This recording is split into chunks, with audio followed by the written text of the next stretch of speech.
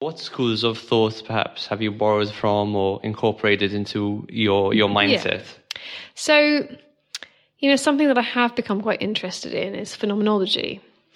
And I set up a phenomenology reading group here that reads sort of Jaspers and Heidegger and some more sort of classic phenomenologists. What is phenomenology for people who don't know? That's a very good question. It's quite hard to define.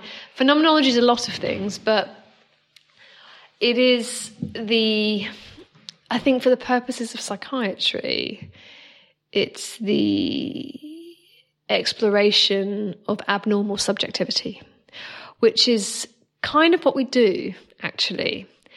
And I think that one of the things that attracted me to it is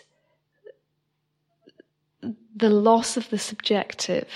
How do you make sense of somebody's subjective experience, which is what they're really asking you to deal with, when the tools that you have feel much more objective, where you might want to do a rating scale, for example, and ask about sort of sleep or appetite, or think about response to medication in a kind of sort of quantitative way.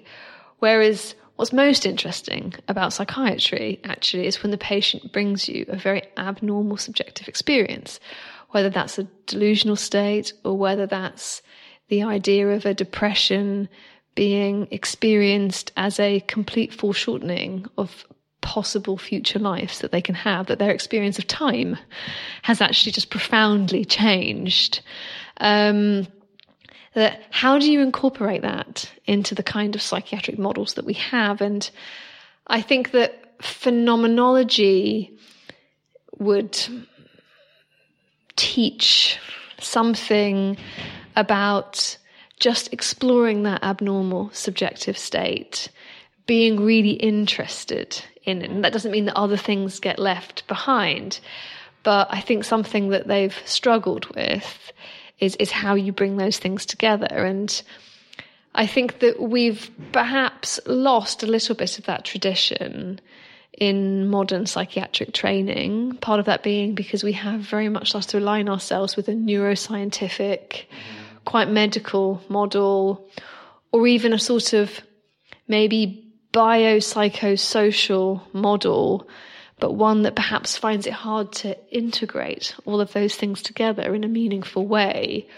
Whereas what the patient is bringing you is an incredibly disturbing subjective experience that they've had. Do you think that they are irreconcilable, that they are incompatible? The, for example, biopsychosocial model and a more phenomenological way of looking at things? No, I just think they can become very simplified. So in the same way that phenomenology can quite easily be reduced to just psychopathology, just doing a good mental state, so that you document the kind of things that people are delusional about or that they have a delusion, that sometimes doesn't promote a kind of just very open exploration of what that is, what it means, how it develops, and different ways in which we might understand that. The same with the biopsychosocial model. It has to be integrated. I mean, it's very hard to do, but it has to be brought together and integrated, rather than, well, there are these factors, and there are these factors, and there are these factors. That can be helpful, but I'm not sure it moves us along a lot. I mean, what it does do, what people like about it, is that it gives some credence to other factors other than just the biological. But I don't know any psychiatrist that doesn't think that. I mean, you don't have to meet very many patients to know that stressful life events and poverty play a role in the kind of difficulties that we see before us. But it's the integration that I think people might struggle with. Yeah, and I guess that's what a philosophical model is trying to do, even if it struggles to do it. That's what it's grappling with, something that's going to pull everything together. And the other thing about adopting a curious mindset is that it does really serve to improve the relationship you have with the patient, I think, because I think a patient can probably tell the difference between a clinician who's quite curious and quite willing to non-judgmentally, like you said before, bear witness to whatever experiences they have, and then that has a therapeutic benefit all of its own, versus a stance of, let me get the minimum information I need to get in order to do my job to the minimum sort of satisfactory requirement. Yeah. I think people can really tell the difference between one position and the other position. Yeah, and I think there's a possibility of the encounter itself being therapeutic when one takes a more curious stance and allows the patient to bring whatever it is that's on their mind. Or, it can be very interesting what people will tell you if you just give them the space to explore it. Again, thinking more about different schools of thought, one thing that's very, very controversial nowadays, and what I think has become quite fragmented, is the opinion on things like medication. And I think that's partly because of the nature, the channels through which people get information, I think is very polemic and fragmented. So you get a 30-second soundbite on the news one day on why medication is terrible and a terrible idea, and then maybe a 500-word article a few days later on how actually it's the solution for all our problems. How do you think about something, complex and controversial, like, for example, the use of psychiatric medication? It's a very complicated topic, and there's certainly, one can have all sorts of thoughts about medication and its usefulness or not. But I guess the question might be, well, how much do I prescribe myself?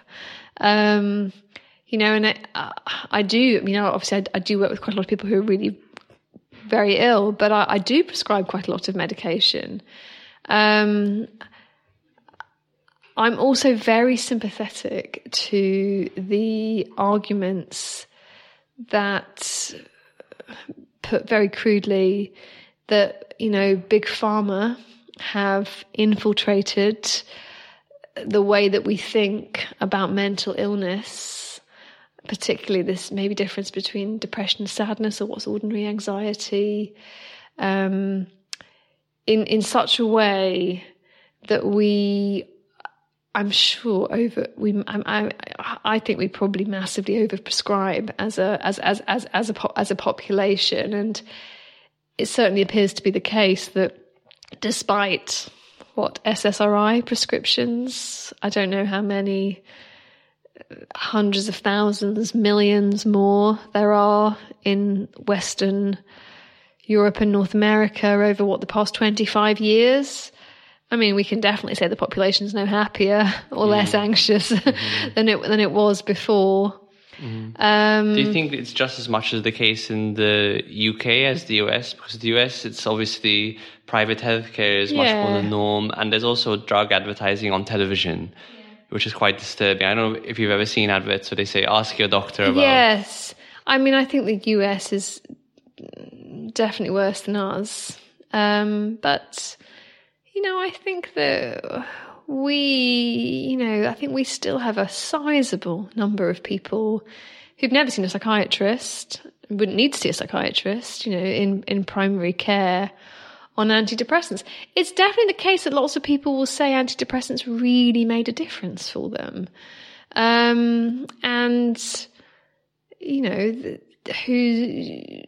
important.